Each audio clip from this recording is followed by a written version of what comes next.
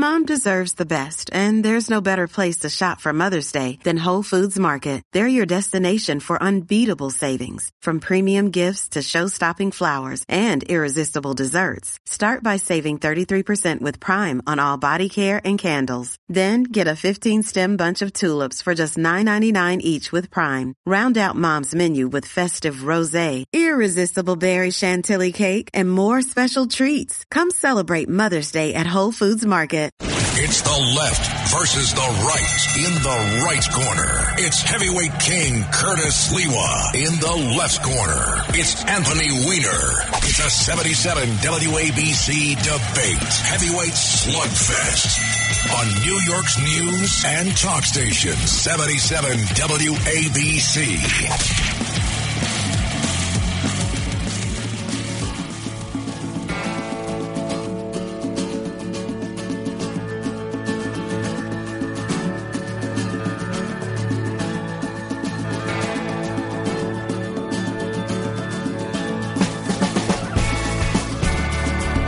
Well, good afternoon and welcome to Left versus Right. My name is Anthony Weiner. Thank you so much for joining us.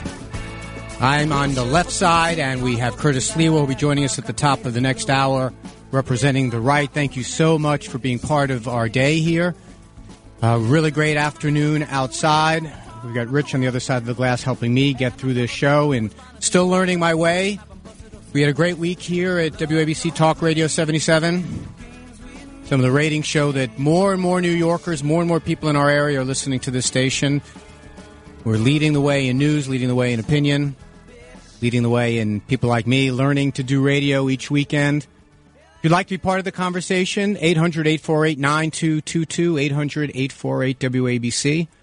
You can stream it on WABCRadio.com or on the Red Apple Podcast Network. If you mix the show each week or you want to refer someone to it, go ahead. Anywhere you get podcasts, you can get our shows immediately when it's done at 4 o'clock. I think it uploads, and so you can do that. It was an excellent week here. You know, there is this notion that, you know, terrestrial radio is a bygone thing. It's a little bit of a dying art. It's true. There's an enormous amount of competition, lots of things you can watch, lots of streaming apps that are out there. But there seems to be still an appetite for talk, particularly around local issues, and that's something that John Catsimatidis has focused on ever since he took over here at Talk Radio 77. And every so often, and I'm learning this because I'm new to radio, every so often they do a snapshot, and just like anything else, you want to see how you're doing. And it turns out that remarkably well. Sid and Bernie in the morning are the fastest growing talk show. I believe they're the number one. Our news segments in the morning, the number one news segments, our opinion shows are doing very well. And even this show, with your help, has been growing each and every week, and I'm grateful for that. Also a good week for the Weiner family. One of those rites of passage that goes on usually a few times a year under normal circumstances. We got a chance to do for the first time in, I guess, about 2.5 years, and that is Jordan, who's 10 years old. He's in the 4th grade. His class had a parents' day where the parents could come and visit the classroom. And you might say, well, why hasn't that happened for a couple of years? Well, for those of you who have kids in school, you know that for the most part, the schools have been locked down. The kids have been allowed back in. Teachers have been allowed back in. But for the most part, they've made every effort to kind of keep the hallways as unclogged as possible. And so he had a chance to visit his class. That was really meaningful for me. You know, I'm an older guy, experiencing these things with Jordan, particularly since, as many of you know, I missed some time with him when I was away. So it was an extraordinarily meaningful day for me, and I really think Jordan got into it, showing me around his classroom, and that was a lot of fun. Also got a little bit of mail about the show, most of it very positive. Now, there is a recurring theme. We've now gotten several letters about this. A couple of callers have called about this, that the show hasn't been living up to the combative title that we've chosen for it, Left versus Right. It hasn't been living up to that bumper that leads us in about gladiators of, I don't even know what it is, heavyweight champion, left and right, because a lot of the show has not been like that. I mean, we've kind of agreed with each other, and also the segments I've had a chance to do, and I want to, again, thank Curtis for both helping me learn how to do this stuff, but also letting me try it out on my own at the top of these shows. is more, apt to be called meet me in the middle or, let's get some context, even though one writer suggested we called it Weiner on a roll. I think that it is because I have made a decision that I really am not that interested in having shouting matches with people on the far left or the far right. I think for the most part, as I've said repeatedly, for the most part, people are partisan. I'm not saying that they're not. I'm not saying that people are right down the middle and don't have identification, even though the fastest growing identification nationally, and it's true here in New York as well, is people who identify as independents, neither Democrats nor Republicans. But I have come to the conclusion that for me to enjoy doing the radio show that I've been doing and also to engage listeners the way I have is to talk about issues and to try to go a little bit deeper. We've done it with the causes of inflation. We did it on the Hunter Biden laptop, did it last week with immigration, going to try to do it again, this week. But, maybe there is a point. At some point we do away with that bumper and we just kind of call it what it is, which is more like trying to get some context. Now, don't misunderstand me. I'm a partisan Democrat. I believe what I believe. But I also know that as I listen to Talk Radio 77 throughout the week, by and large, right-leaning analysts, right-leaning commentators. But I think that sometimes I hear an issue that gets raised repeatedly that because I'm someone who doesn't necessarily consume right-wing content or conservative content, I hear issues and I want to learn a little bit more about them, and going deeper into them frequently leads me to a place that says, there's some right on both sides, and that's where I came down last week in immigration. Some of you are not happy with my rulings on the Hunter Biden laptop, that the people that said look bad for Hunter are exactly right, but the people that thought it attached to Joe Biden were wrong. But I'm going to try to do that again this week. And this week's issue is another one that kind of came up coincidentally, just both what I heard on the station, but more importantly, what I was hearing out on the street. And I'll tell you what happened. I'm walking home with Jordan from school, and we walk past one of these guys that is selling incense on the street. And Jordan says to me, Dad, is that marijuana? And he's 10 and a half years old, to give you some context. And I said, no, that's not. That's just incense. However, if I smell marijuana in the street, I'll tell you so that you know what that, again, I'm feeling my way on how to educate Jordan about these subjects. And, but by doing that, I realized in the next block and a half, walking down from 14th Street from 2nd Avenue to Avenue A, I said to him 4 times, oh, by the way, that's the smell of marijuana. And I realized that marijuana, the smokable form, is much more pervasive than I recall it being just walking down the street where I went. And I decided to start looking a little bit more into this subject because I do have to start to think about what I tell Jordan and also to prepare him for some choices that he's going to have to make, and I want to arm him with this. And this is a good time to have a conversation because recreational cannabis, probably by the end of this year, here in New York City, will be available in shops. It's available starting this past week in New Jersey. Frankly, around the country. For medical use, it's in states, Democrat and Republican, blue and red alike, medical use is permitted. 18 states have it available for recreational use. And 13 states have, in addition, have decriminalized it. And so some of this is a function of this issue has moved on pretty quickly. And it's moved on very quickly.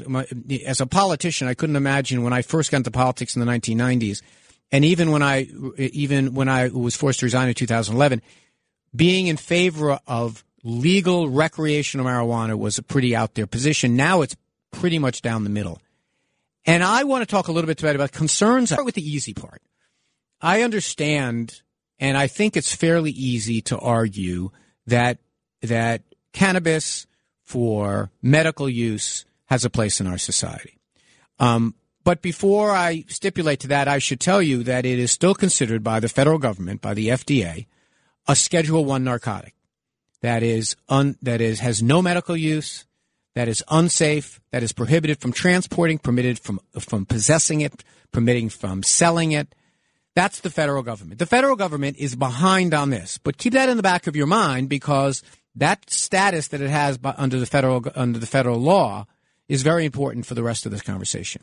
But for medical use, for people who have to choose now between potentially addictive opiates or aspirin or something else, for them to be able to, for nausea, for PTSD, for other things, to be able to consult with their physician and have access to marijuana, cannabis, to THC, to whatever it is. I can see that argument, and I can see it. That's an informed decision that people have to make, and they're trying to deal with a real need that they have to reduce their pain, to reduce their discomfort, to be able to get on with their lives. And the second issue that I think that there's broad agreement on is the notion of decriminalizing it. I mean, the fact is that overwhelmingly the people that were getting arrested for possessions of small amounts of marijuana were black and brown people. And even though the usage of marijuana by whites and by people of color is about the same by percentage, the number of black people getting arrested was 8 times that of whites here in New York City. Hispanics 5 times that of whites. In Manhattan alone, it was 15 times. What was going on was thousands and thousands and thousands of stops of people that were finding small amounts of marijuana, and we had in prison many more people than we really needed to for relatively minor things. And the fact that this was illegal, the fact that these small possession was an illegal, was causing a real distortion in the way. And by the way, if you think, okay, well, those are the only complaints that were coming in, they were just, no. The same numbers of complaints that were coming in about people smelling pot in the hallway or about people smelling, seeing someone smoking a joint, the same in communities all around the city, and yet the enforcement of these laws overwhelmingly disproportionately coming down on one side of the ledger. So the idea of decriminalizing it, saying, listen, we're not going to put people in jail for this anymore, makes some sense. But the subject I want to talk about today is this idea that by the end of the year, there are going to be stores in our neighborhoods that are going to sell gummy bears. They're going to sell chocolate chip cookies. They're going to sell tinctures, these things that dissolve on your tongue. They're going to be oils that are going to be sold that have cannabis, that are cannabis-based, that have levels of the chemical that makes people high. And there is enormous amount that we don't know and haven't figured out yet, despite that. We don't really have great research on how addictive this substance is. We know that you probably can't overdose from it, but there has been no really good peer-reviewed data on whether it's addictive. I read one journal article that interviewed a doctor that specializes in helping people with addictions. And I've shared with you before that I suffer with that. I've shared with you before that I lost my brother Seth to addiction. And this doctor said, when asked, is there any evidence that marijuana is addictive, said, no, there's not good evidence of that. He said, however, my waiting room is filled up with people who are smoking a lot, who have found that it's detrimental to their lives, that are having trouble doing without, and they need more and more of it in order to get the desired effect. In other words, people who seem to be addicted. We don't know, for example, what the proper doses are for people. I know there's this slogan that many people who talk about this, who advocate on behalf of recreational use of marijuana say, well, you should start slow and go small, or small and slow, or something. Basically, start with very small amounts and see how it feels. Well, I can't think of any other drug that we allow to be sold where we just say, see how it feels and let us know. What impairment looks like. You can't drive a vehicle impaired, but unlike alcohol, where you can look and say, all right, if you have 0.8 blood alcohol, a breathalyzer that shows that, we know that you're impaired. It's not the same with the levels of THC in your blood. For example, you can smoke marijuana or take an edible, and then traces of it are in your system for weeks later, but you're not at all impaired. On the other side of the coin, you could take something before you get in a car or take something before you show up at work and could possibly be impaired, and we don't have any really great way to measure that, nor is the language around what impairment even is. Their employers can't fire you in New York State after for using marijuana. They can't fire you in this state unless you are impaired. But when you have a conversation about, well, what does it mean to be impaired, the language is really not very helpful. You basically say, you'll know it when you know it. And then finally, and perhaps most importantly, we don't really have a sense about what the health impacts are or not. I mean, we know that when it comes to medical marijuana, there have been some studies. There have been some studies in Israel. There have been some studies in other countries that show the efficacy in dealing with some diseases. But here in the United States, since this is a Schedule I narcotic, we've had no studies done of this because No one can get research funded to do it. No one can possess it long enough to study. No one can give it to subjects. And the one body of information, when the National Academy of Medicine looked at all the data of all of the articles that had been written, basically came to the conclusion that cannabis use, and I'm quoting here, is likely to increase the risk of developing schizophrenia and other psychosis. The higher the use, the greater the risk. And here we are in New York City dealing with the tragic instances of people having these psychological breaks and what they mean when they're on a subway platform, or what they mean if they have a handgun in their hand and the like. So these are some of the questions that have come up. I don't know, maybe it's because of my background with addiction. Maybe it's because of the experience my brother had. Maybe it's because raising a 10-year-old in the city, or maybe it's because the rise of crime recently in New York has gotten me thinking about this. But I'd like to hear what you have to say, because this is something that has been widely supported in a bipartisan fashion. If you'd like to get in on the conversation, 800-848-9222, 800-848-WABC. On the other side, I will tell you if an employer is allowed to fire someone if they come to work smelling like pot. Thanks for being here. This is Left versus Right. I'm Anthony Weiner. See you on the other side.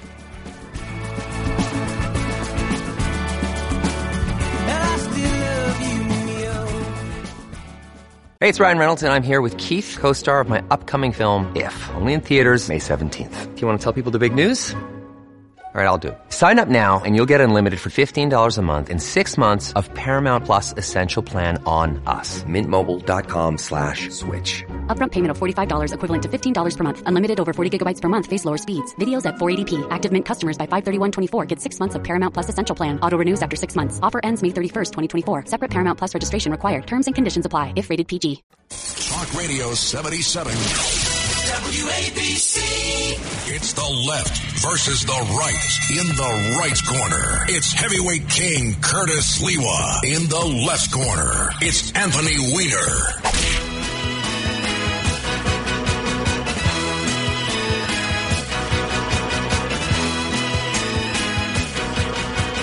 Welcome back. I'm Anthony Weiner here on Left versus Right. Curtis is going to be joining us at the top of the hour. He and I are going to have some conversations about the issues of the week, including the one we've been talking about so far today, which is the soon-to-be legal recreational use of cannabis here in New York. We're also going to have a conversation a little later on in this hour, a segment that I think we're going to start doing called Why Anthony Should Care.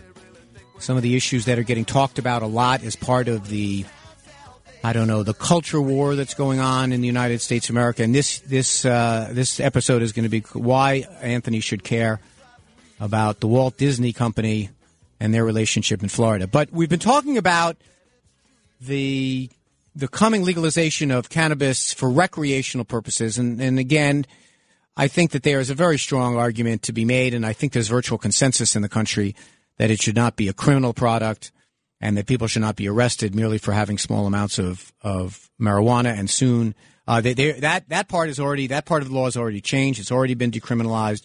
You can possess it. You can have some of it you can grow some of it in your home.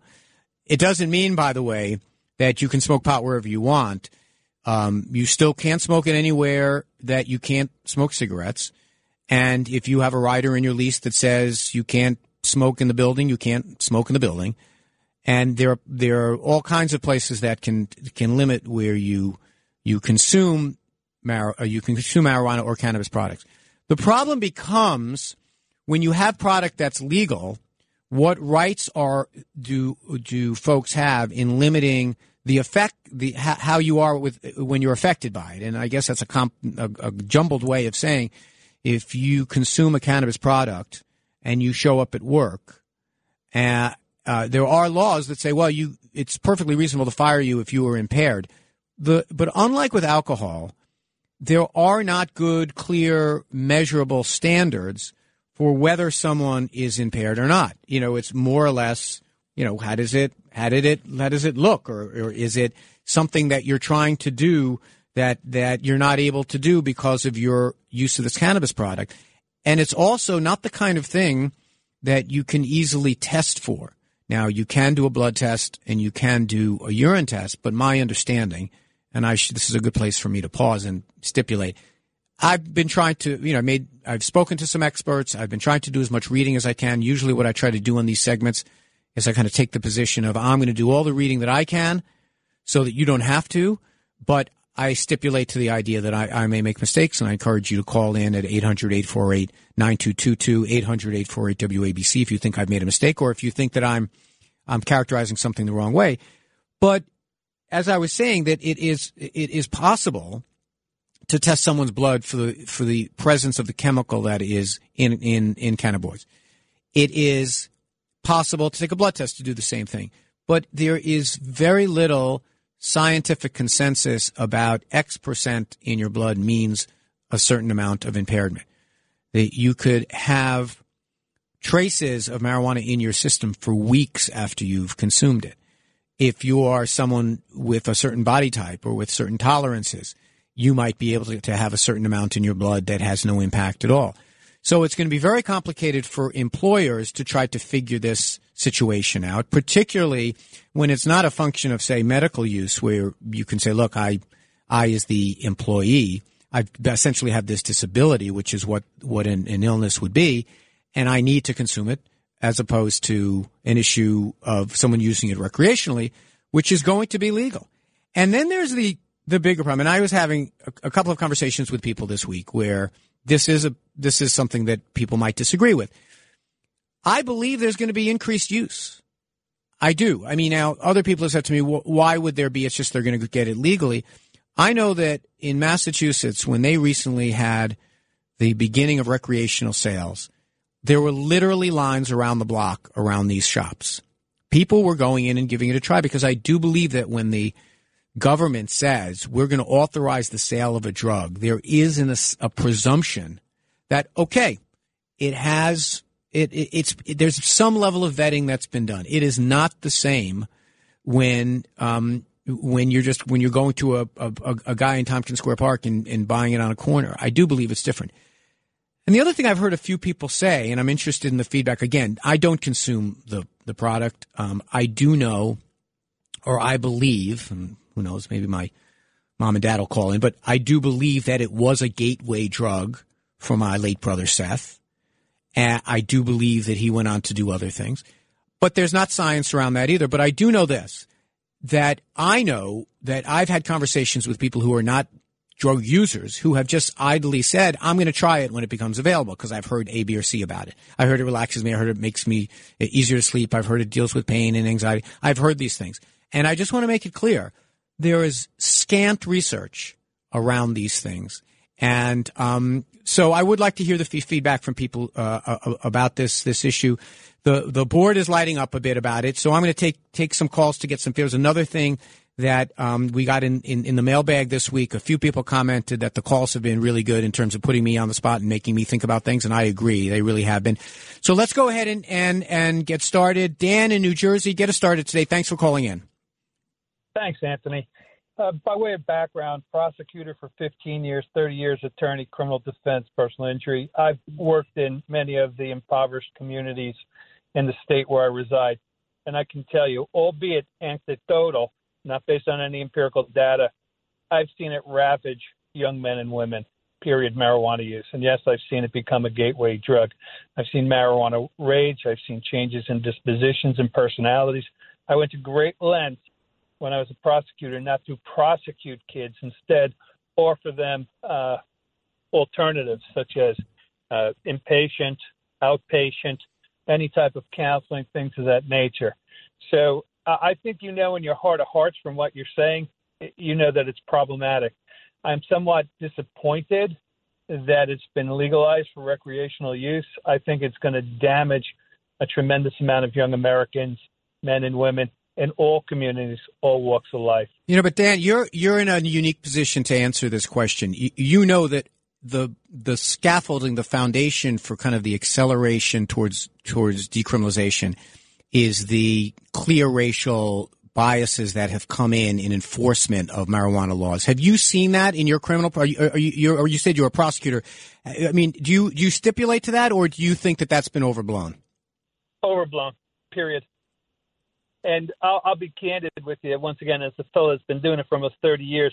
Generally speaking, when you're caught by the police, it's not by design. It's because, just like Sally Field, when she said, you really, really love me when she was accepting her Academy Award. Well, you really want to get caught when you're caught by the police. They tend to be very reactive as opposed to proactive.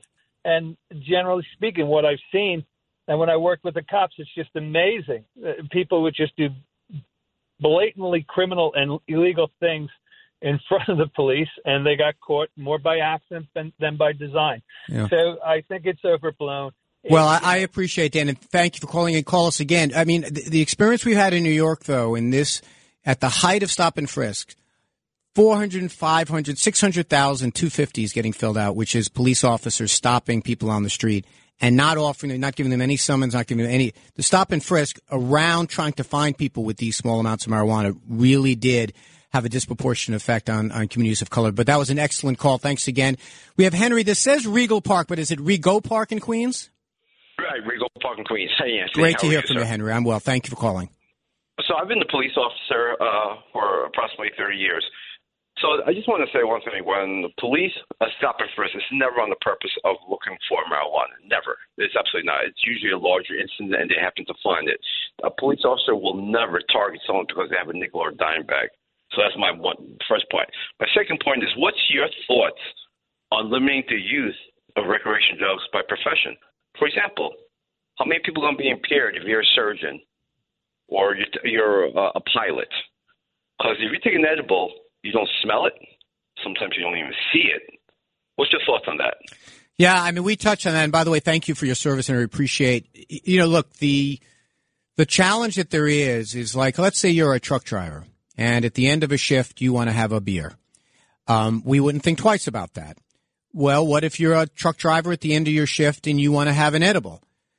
There are circumstances where that would be, I don't know. I mean, I don't really know the science, but that would be completely appropriate. It's legal in the state of New York now. Why wouldn't you be able to do it and still do your work? The question becomes, when are you impaired and when are you not impaired? And unlike other things, and again, a lot of this conversation to me comes back to the fact that what we don't know could fill a book.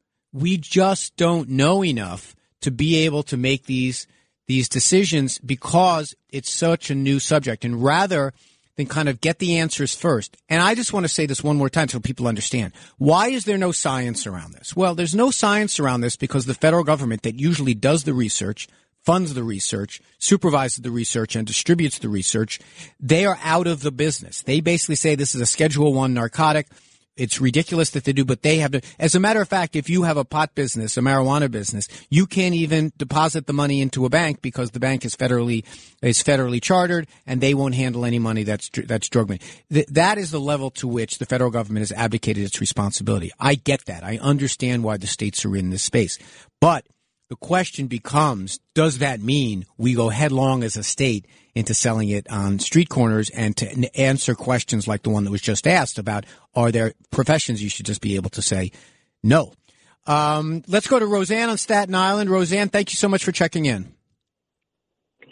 Yeah, hi. Hey, how are you? I just want to say that there is tons of, I don't know if you would call it science, but proof that marijuana leads to other things. I'm a very social-minded person. I care about people. I care about children.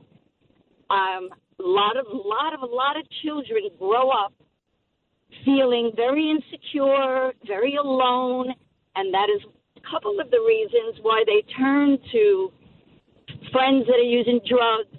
Let me try pot. And unless you are that full cake that is made in the oven with all the ingredients, you're going to fall apart. So if you're going to start legalizing something and having all our children that are emotionally disturbed or need help and they don't even know it yet, you're going to have a society, which we already have in the school systems that we live in today, rigged up kids. And the kids are our future. I don't care about the money, the adults, and everything else. I care about the children. Right. I'm socially minded, and everybody's caring about everybody else. No, I hear you, Roseanne, and thank you very much for calling. Call us again. let me just say this about Roseanne's point. One, she's just not right that there's science that it's a gateway drug. There's a lot of anecdotal information, and there's people have personal experiences. But let's go to Paul in Newburgh. Paul in Newburgh, you have a perspective on this. Let us know what it is. Hey, good afternoon. I smoked marijuana recreationally for about 15 years. And I never had any cravings for it. I never desired it again after I quit smoking it. And it never led me to do like cocaine or LSD or anything like that. I think when I drank, I wanted more alcohol, but when it came to marijuana, no, didn't have that. Thank you, Paul. I appreciate it. I mean, look, this is, you now heard in back-to-back calls, two people who had two different experiences and had two different conclusions. And the point I want to make is I don't believe we should make policy based on anecdotes. And let me make this easier for you. Is there any other drug that we would make readily available without a prescription that we would do with such little science? If you turn on advertisements here on 77 Talk Radio, WABC, you hear sometimes advertisements for drugs.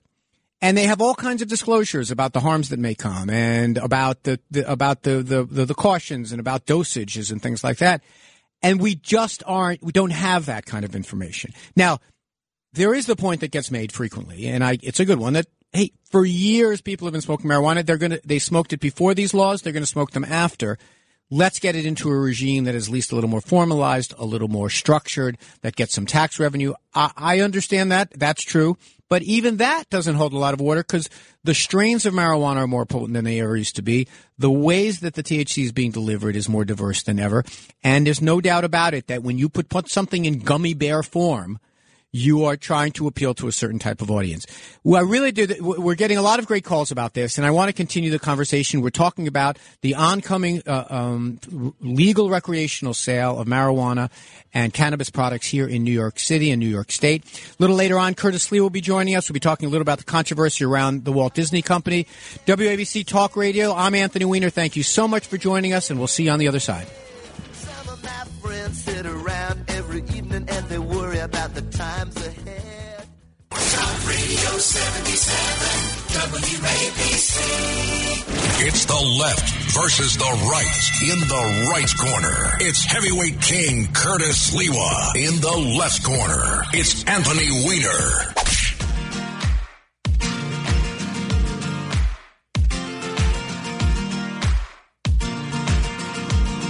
Struck by lightning sounds pretty frightening, but you know the chances are so Welcome back. My name is Anthony Weiner on the left. Curtis Lee on the right will be joining us at the top of the hour. We have been talking about the soon-to-be legal recreational use of cannabis products here in New York. It started in New Jersey just this week in time for the 420 holiday. And I guess I've been laying out my position, which is there's a lot I don't know, and I admit that I think decriminalization had to happen. It was a small amounts of marijuana, people being arrested and losing their livelihood and their lives being destroyed because of that was not right. That's, I think, fairly easy to determine. I think medical use of marijuana, we have a call coming up about that. I think that's something we can kind of agree upon. But the recreational use, when there's so little that we know, a few of the calls have come in already, have agreed with that. We're interested in what you have to say. Dial in at Talk Radio 77, 800-848-9222. 800-848-WABC. Let's go back to the phones. Wendy in Long Island. Wendy, what do you have to say about this? Well, what I wanted to say is nothing good can really come out of this. I was talking to your call screener about there's some evidence to show that there's a link between schizophrenia and smoking marijuana. And when you legalize something, you just get more of that behavior. And I really think we need more people using substances that could just wreck up their lives. We don't want to encourage it. And that's what this law does. Yeah, I mean, unfortunately, Wendy, the research is not that clear. There is an increase in 911 calls and emergency room visits in states that have legal marijuana for people complaining of schizophrenia, either as a primary symptom or as a secondary symptom. But it's not at all clear, though, whether it's causal, meaning that the marijuana or the availability of the marijuana is what caused it. But of the data that's out there, of the information out there, there seems to be a link. But The other question is, are people trying to treat their schizophrenia by smoking or by consuming a cannabis product? Are they trying to treat it, and so it's not really a cause-effect thing? But you've raised like an important point. We don't really have a lot of data one way or the other, but when you're dealing with a country and a city that are dealing with problems of mental illness on our streets anyway, it seems that we should be extra careful. Peter in Greenwich Village, you've been waiting a while. Sorry to keep you on hold. Thank you for checking in. That's fine. Sir, may I suggest that you take a walk in the Washington Square Park any day or night? 25 kids, black, white, Hispanic, whatever, are selling drugs already, and no one's stopping them. One other thing, sir. You know, you've had a rough background. Could your rough background be attributed to the fact that you were smoking dope? Well, thanks, Peter, for the call. And let me take the second part first. No, marijuana was never part of my thing. I've smoked it a grand total of one time. And I don't want to sound like Bill Clinton, but I didn't like it. I didn't really like it. But as I told you, it did influence my brother Seth, who I lost to addiction. And about the idea that it's available, you don't have to go to Greenwich Village. You don't have to go to Washington Square Park or Tompkins Square Park near where I live. When you get off at Port Authority now, there are guys that open up card tables selling marijuana nubs right there, buds right there on the street. It's already started. And one of the arguments made for legalization is to say, listen, this is going on. It's kind of like the prohibition argument. This is going on. Why not bring it out of the shadows, regulate it, get revenue from it, etc.? I understand that argument, but I do think when you legalize something, there are people who say, hey, what the heck, I'll give it a try, who might not otherwise. John in White Plains, thank you so much for calling in on 77 Talk Radio ABC. What's going on? Hey, John. You were talking about truck drivers taking a little puff or edible after their shift, but we come under the federal motor categories testing guidelines. So, but even though it's legal in the state, it's still illegal with the federal. So we come under their guidelines, and we can't smoke, even though Well, you can't now. So let me see if I understand this. You can't consume even when you're not on the job. No, we can't, because they still do random testing, and with the federal, they right. set up the random testing, and like if we get into an accident, somebody gets injured, they send you for the test right away, and it's still with the federals, they regulate our the way we Can you have a couple of beers when you're done with your shift? Oh yeah, it's definitely beers, but not we can't not the pot yet. Right. So, but that. I guess until. No, I just want to say thank you for calling in, John. What the point that advocates for marijuana would say is that the damage that's done by alcohol, and they just would say maybe smoking is in this category and vaping is in this category, far outstrips the harms of marijuana. And so why not make that legal? And I think that if we had more information, I would probably agree with that. Helena, is it Helena or Helen in West Orange, New Jersey? Either or. Okay. First of all, as you know, it's legal in our state now. And second of all, I've heard Eric Adams say a number of times that he wants to start rooftop gardens growing marijuana. Growing whatever it is, cannabis. Yeah, well, you got to grow marijuana. What, is he going to grow different strains or what? So good question. First of all, he got a little bit over his skis because he suggested doing it on the roofs of housing authority projects. You can't do that because those are federal buildings, have federal funding, and it would be a violation of the law, federal law. But it's an interesting. This is a perfect example. We have the federal government, and the previous caller talking about the rules around truck drivers. So wherever the federal government touches something, it's very clear in their view, this is still a violation of the law. You can't transport it over state lines and the like. So we're not going to be growing it on the roofs of housing authority buildings. But a bigger question is, well, what if you're caught consuming on a housing authority property where it's technically illegal? And the answer is, if a federal prosecutor wanted to make a name for himself by going after these things, going after the businesses that they could, up to now, under President Obama, under President Trump, and now under President Biden, it's generally been the policy of the Justice Department. They're going to leave this alone. What they really should do, both sides of the aisle should get together and say, let's figure out a way to study this. Let's figure out a way to do some real solid research. Let's figure out a regime that we're going to allow this or not allow it, and let's clear up these things once and for all so the states aren't doing this on their own. George in Rockland, go ahead, buddy. Hey, Anthony. So listen, okay, I oppose. Well, let me put it this way, okay. I have no problems with people who want to smoke it, okay. I have a problem what it does to people. I have a problem what it does to society. I think that people that using it, okay, don't really have the concept, okay. It's like a fun thing to do, it feels good, whatever, okay. But what it does to the brain and to the body of people, it's diminished the capacity of young people. It is the impairment part of it, okay. And as they say, it's a gateway drugs, okay, is a disastrous, okay. It destroys families. It destroys communities.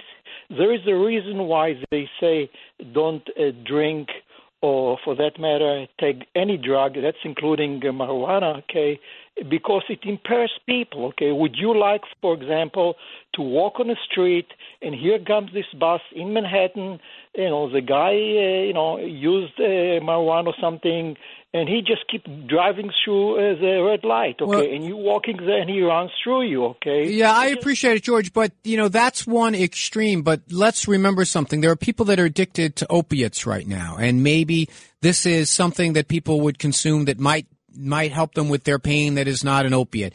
You take maybe it doesn't destroy people's lives. Maybe it helps them deal with their ailments. We have someone on hold. Let's go to Tom in Bergen Beach. Tom, you have some experience with medical marijuana. You want to share that with us? Yes, sir. I'm a veteran and a victim of childhood abuse, and I've had PTSD for a very long time. When I was younger, I started using marijuana, and eventually it led to other things. But I'm not sure if it was that or because of my mental illness, because of the things that happened. But I noticed I really stopped it for a long time. And then when I was in the Army, I didn't smoke at all, and I didn't take any gummies or anything like that. And I noticed when I got out of the Army, I was having some real bad PTSD issues. And a friend of mine said, why don't you try out cannabis? I said, oh, man, that stuff is too strong. I can't do that. And I tried it, and it actually worked very well for me. Now, the thing is, you were saying something about alcohol is readily available and advertised. It's one of the most prolific drugs known to man. And it is very ill effects on man or people. And you were saying that there's no other product that does that. Alcohol is. It's a drug. Alcohol is a drug. The other thing I wanted to say is saying you do all the reading so we don't have to is a bad idea. Everybody should do as much research as they possibly can. It's bad for your lungs. It can inhibit your inhibitions. And if you decide to use cannabis, you should be mindful of the effects. And like you said earlier, Mr. Weiner, start slowly. And remember, different strains can affect you differently. Right. There are websites to help you, though. Yeah, that's certainly helpful. And that's a great call for us to go to the break on. I mean, look, there are people that, and we should thank Tom for his service. There are people that are trying to manage, whether it be physical ailments, whether it be emotional distress or it be emotional illness, that have found great relief from cannabis. And that's something that you should honor because, the pharmaceutical industry has their own ideas and they got thousands and thousands of people hooked and dead on opiates. And we should have an open mind on trying to use this product, which has been around, which is naturally grown and been around for thousands of years. When we get back, we'll wrap up this issue, and also we'll hear at the top of the hour, Curtis Lewa will be joining us. We'll be talking a little bit about some of the issues facing New York, and also the Disney controversy. Maybe he, maybe you, maybe someone will try to teach me why it is, as a progressive, I should care about this issue. It's been a great conversation so far. Thank you for joining us on Talk Radio 77. I'll see you on the other side.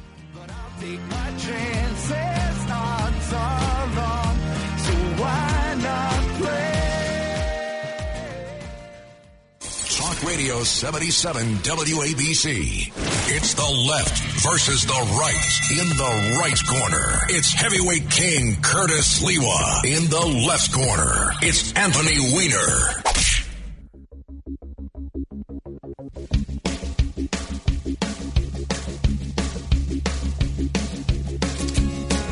Welcome back. My name is Anthony Weiner.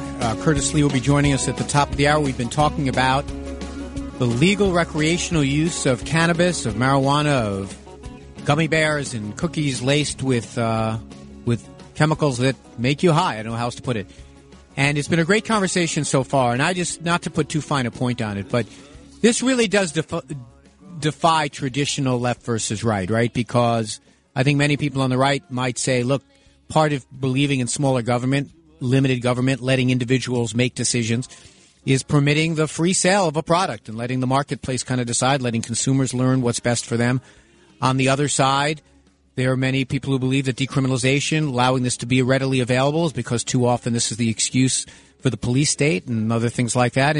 And so there has been a real headlong rush towards decriminalization, towards legalization. And now the final frontier, the recreational use of these drugs when there's so little that we know about it. So far, we've heard calls on both sides. I've expressed my general concern about this, given how little that we seem to know, but many people believe that this is the right way to go. Let's get a few more calls before we get to the top of the hour when Curtis will be joining us. Curtis is going to try to persuade me that I should care about what's going on between DeSantis and Disney. I can't seem to muster much enthusiasm for it. But let's go to Evelyn in Queens. Evelyn, thanks for checking in. Yeah, hi, Anthony. Enjoy your show. Thank you. I just wanted to tell you that to me, the bottom line of all of this is money. And the states just think that they're going to get a windfall from these sales. And from what I see, what's going on in New Jersey, this stuff is very expensive. So the street dealers are going to be able to undersell it very easily, and they're going to have a whole new influx of people that may want it.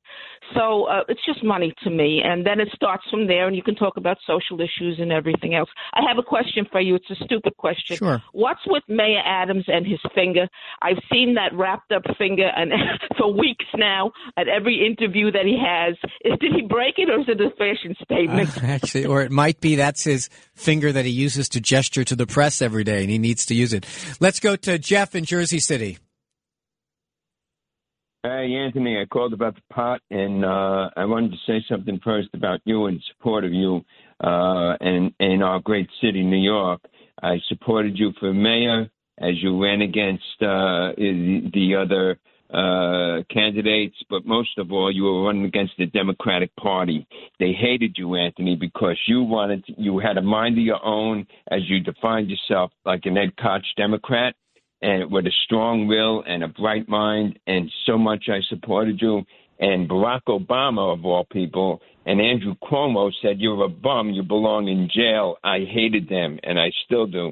But the pot thing, I smoked when I was a teenager. Once I said, this is not for me. And it's more like a common sense issue, Anthony, like alcohol and tobacco. Where alcohol don't belong, it don't belong in the hands of a teenager that's 17. Tobacco don't belong sitting on the bus next to somebody blowing smoke in your face. You know what? A lot of common sense. Also, pot, you could, just like in the old days, you bought pot on the street. Somebody could sprinkle chemicals into pot. If it's not strongly regulated by the government, like in a pharmacy at the drugstore, you could smoke a joint and drop dead on the street. You don't know what's in it, so it's really a common sense issue. People like you, we need. I miss you for New York, for our great city. Well, I appreciate, Jeff. It's a very kind call. Well, I'm here now. You can catch me every Saturday between 2 and 4 right here. I appreciate the call. Let's get a couple more in. Annie in Pennsylvania. Ann or Annie? Forgive me. Ann. Ann. Go ahead, Ann. Anthony, I'm 62, but when I was a teenager, I went to the Bronx High School of Science, and I used to smoke with my friends. So we would share a joint, say like 3 or 4 people, and I cannot tell you how impaired it made you. So when I hear about legalization, it scares the hell out of me, because somebody who's high on marijuana is more dangerous driving than somebody drunk.